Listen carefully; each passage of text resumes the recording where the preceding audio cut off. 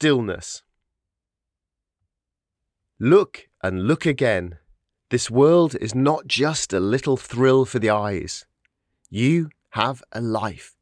Just imagine that. You have this day, and maybe another, and maybe still another. Mary Oliver.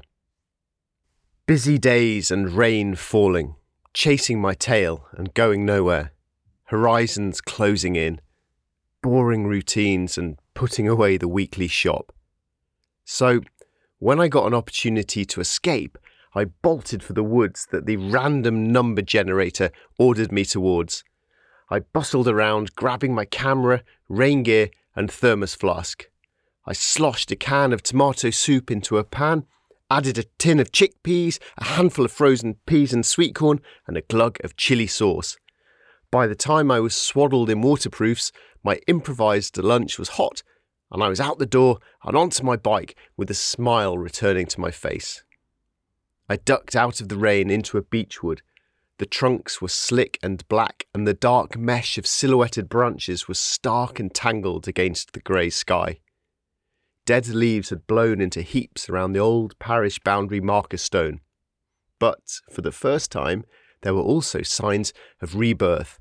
Soft green moss squelched as I walked over it, one of 20,000 species that have been absorbing moisture, colonising new land, and regulating temperatures for 450 million years. Primrose shoots peeked out of the ground, the name of the flower deriving from the Latin prima rosa, meaning the first rose of the season. The world was beginning to wake from its hibernation. I'd been out planting trees over the weekend with Trees for Cities, and my shoulders still nursed a satisfying ache from the work. Walking through woods on a sunlit summer morning is a pleasant experience, a simple, hedonic enjoyment.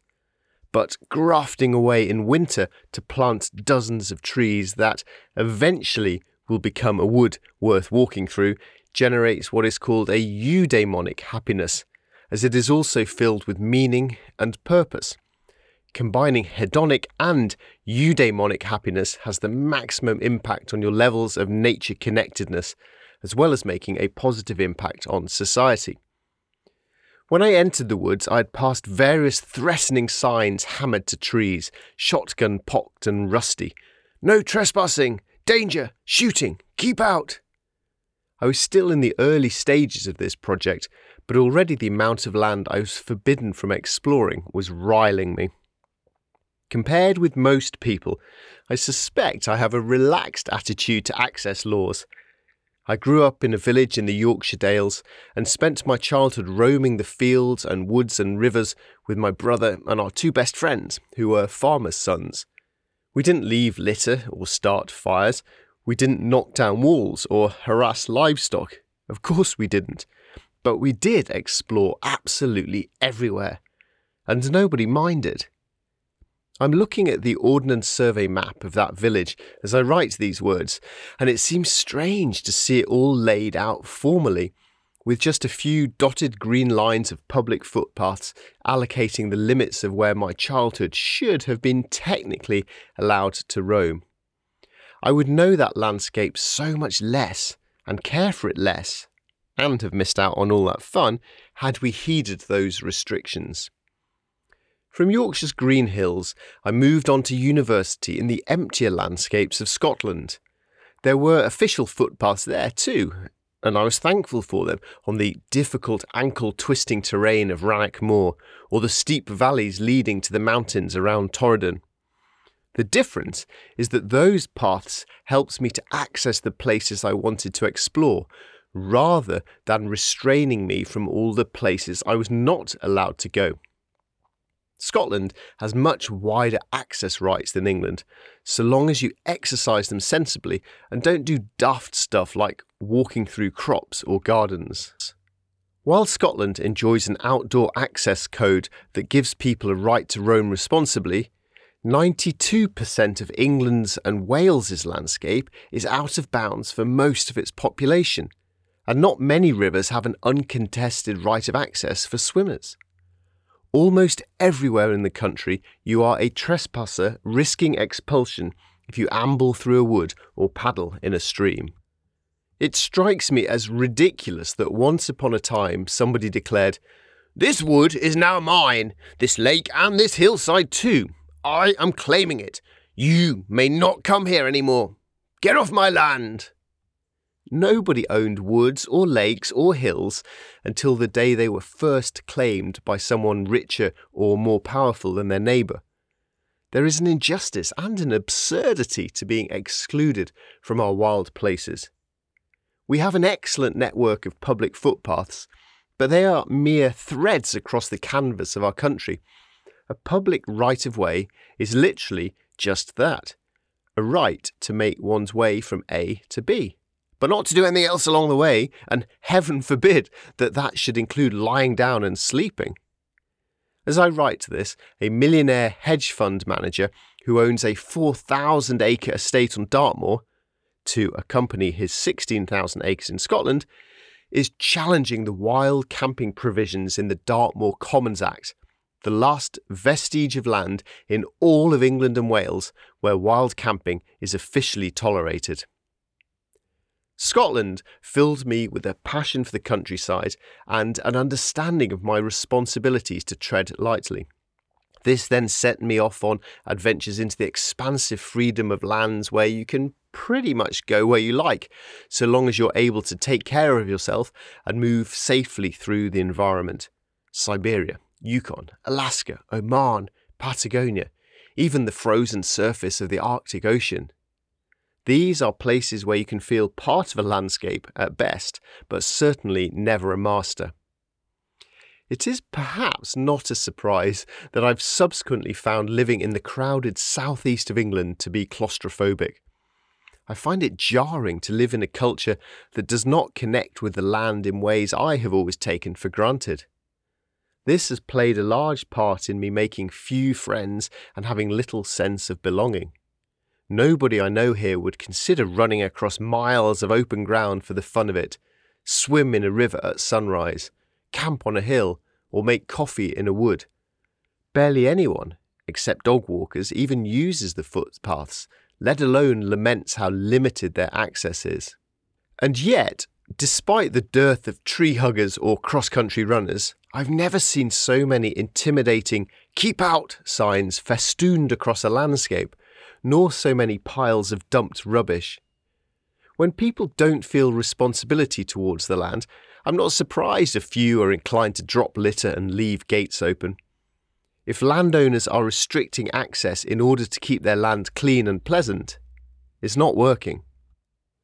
As I tried this year to survey my map more thoroughly than just following the official paths, I was surprised by how much the issue of access impacted on the experience. How could I learn to love this landscape if I wasn't allowed within it? How would I be motivated to care for the natural world if I did not feel part of it? I had always assumed roaming across the countryside was an inherently normal thing, like breathing, until I began to get to know this map. I had caused no one inconvenience or harm today, and yet I was trespassing, and I didn't like how that made me feel. I didn't believe I was doing anything wrong, but I have been conditioned to believe that trespassing is naughty, and therefore I should feel guilt, not pleasure, at being here. Signs threatening that trespassers will be prosecuted are mostly meaningless. Trespass is a civil rather than a criminal matter, so long as you don't damage any property. I decided over this year to do my best not to be flustered by aggressive signs, to explore with consideration and care, but also a degree of freedom. If anyone got angry with me, I tried to have a polite chat about it, and then heed the perennial wisdom of 3 Men in a Boat, written way back in 1899.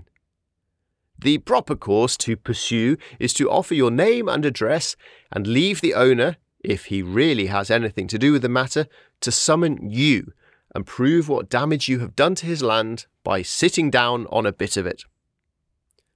And so, whether or not I was in these woods illegally, I continued up the path. I knew that if anyone challenged me, I would most likely be able to smile, chat, and bumble my way out of any problems anyway. I also knew that I might be treated differently if I was a person of colour or a woman. In that sense, the outdoors is still not equally accessible to all of us, whether commoner, landowner, or of other ethnic or socio-economic groups. I had been voyaging around my map for 10 weeks now, which meant I'd covered just 10 of its 400 grid squares, a paltry 2.5%. The vastness of my small map was becoming ever more apparent. Each week I discovered unknown places in what I had considered to be a largely familiar landscape. I would wager I know this map's paths better than most, and yet it was clear now how little I really knew, and that I was seeing the place almost as if for the very first time. It made me appreciate the ancient network of paths that helped to guide me over the area. Almost every footpath on my map has been there for centuries. Some have been walked for an astonishing 7,000 years since their origins as connections between Bronze Age encampments. These ancient greenways tend to follow the contours of the landscape. Then came the Roman routes, striding in efficient straight lines across England, moving troops and connecting infrastructure. After that were the Anglo-Saxons, settling down, working the land, and establishing many of our current towns and villages. It feels precious to walk in those long chains of footprints. A new movement, Slowways, is creating a national network of walking routes connecting thousands of Britain's towns, cities, and villages. There are already more than 8,000 slowways stretching for more than 120,000 kilometres, created by online volunteers. You can join in at www.slowways.org. Our footpaths have a magnificent history, yet 49,000 miles of them are due to disappear in England and Wales unless action is taken. The government has set a cut-off date of 2031, after which any unclaimed rights of way will disappear forever. Reinstating them would boost our path network by a third. The Ramblers Association urgently needs online volunteers to help to apply for these thousands of miles of paths to be restored, protecting them for generations to come.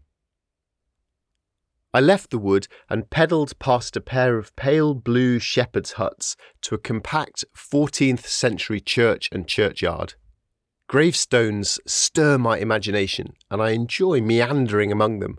I calculate people's ages, feel sad about those who died young, look for my birthday among the dates, pause at those who died around my age, and think about all those couples reunited at last. Today, there was Michael Miller, lost, not forgot, with a statue of a fat, smiling Buddha in this Christian graveyard. Buddha is often called the Laughing Buddha, but he was actually a 10th century Chinese monk, beloved of children and the poor for giving out sweets and snacks from his sack. There were well-tended plots with little white railings, heaps of flowers, and photos of Mum and Gran. There was Bill and his old sweetheart Jean. Danny's gravestone celebrated that he enriched our lives with his courage, humour, goodness and love. A real nice guy. A tragedy then that he died at the age of just 31. Another epitaph read, "He that wins knows no quitting." A rain-soaked envelope was addressed to my darling Neil, the writing smudged like teary mascara. I imagined the contents of the letter, perhaps things left too long unsaid, a broken heart, regrets, apologies, or consoling memories. A fresh grave was mounded high with dark earth and covered with red roses and white lilies. A note lay on the flowers. "Thank you for 61 happy years together. Goodbye, my love." Even in a graveyard, our stories don't live forever. They are places of immanence, but not permanence. I found upright headstones, flat or curbed ones, and table tombs. They were polished, part polished, honed or pitched. But farther down the rows they were faded, moss-covered, and then fallen over, with each story fading away and eventually forgotten. Older tombstones had been ensnared by green fingers of ivy that climbed and entwined and reclaimed as the wild world marches remorselessly over our fleeting presence. Ivy is clingy, luscious and misunderstood, with an exaggerated reputation for strangling trees and cracking buildings. Ivy has its own root system, so isn't parasitic, and its evergreen woody tangle supports around 50 species of wildlife. It used to be said that a wreath of the plant would stop you getting drunk, hence the god Bacchus wearing his wreath of ivy and grapevines. I wondered why, if I like graveyards, do I hope my ashes are one day sprinkled into a swift stream or tossed into waves on a sunny morning, and that will be the end of it, and everyone will go home with a smile to get on with their lives. In the words of American writer Brian Doyle, these memories do not make me sad or nostalgic, but rather thrilled and happy that I had those hours. No man ever savoured those hours in the game more than I did, no man in the history of the world. And rather than sigh at their loss, I sing at their gain. Birdsong is easier to single out in winter than at noisier times of the year. All I had heard today were the usual robins boisterously defending their patch, blackbirds' indignant flurries, and wood pigeons repeating over and over their plaintive cry of "My toe hurts, Betty. My toe hurts, Betty." Then a sudden burst of birdsong in a hedge caught my attention. It was a raucous outburst of disagreement between half a dozen missel thrushes, according to the Merlin app, a genius tool for identifying birds by their sound. Sure enough, the chunky pale birds bounded out of the hedgerow, across a soggy ploughed field, and then flew to perch at the top of tall trees and continue their fluty song. From looking at my map beforehand, I'd expected that today would be a free roam through woods and empty fields. But most of the land belonged to a country house and had been fenced off for horse livery.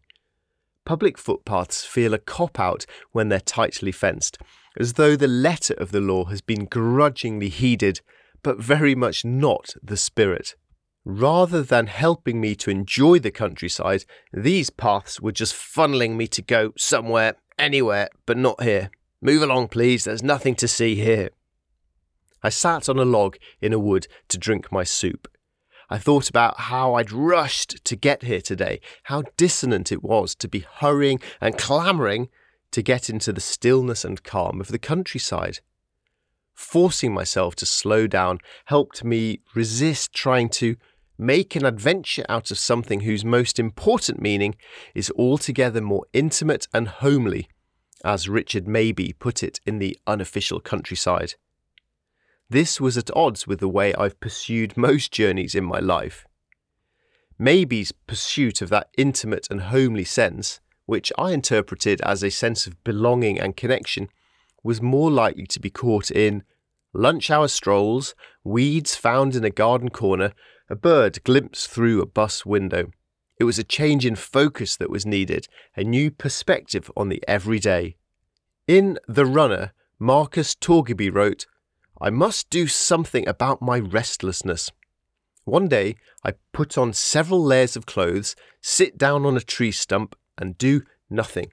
I must get over this hurdle. I must learn how to do nothing." I decided to give it a try myself today, here in my grid square. That time on the stump, Torgeby concluded, was a good investment. Life became greater after that. Food tasted better, and the song of the birds in the woods was even lovelier. Spending time alone in nature is a staple part of outward bound training for young people in the United States. The extended wilderness solo experience, as it is known, derives from ancient traditions. Moses, Jesus and Buddha, as well as Gandhi, John Muir, Thoreau and Alexander Supertramp, all went into the wild in search of understanding and transformation. It has been an element of many societies' initiation rituals and helps them to clarify their strengths and purpose. Today, aspects of these experiences have become part of wilderness therapy and outdoor education.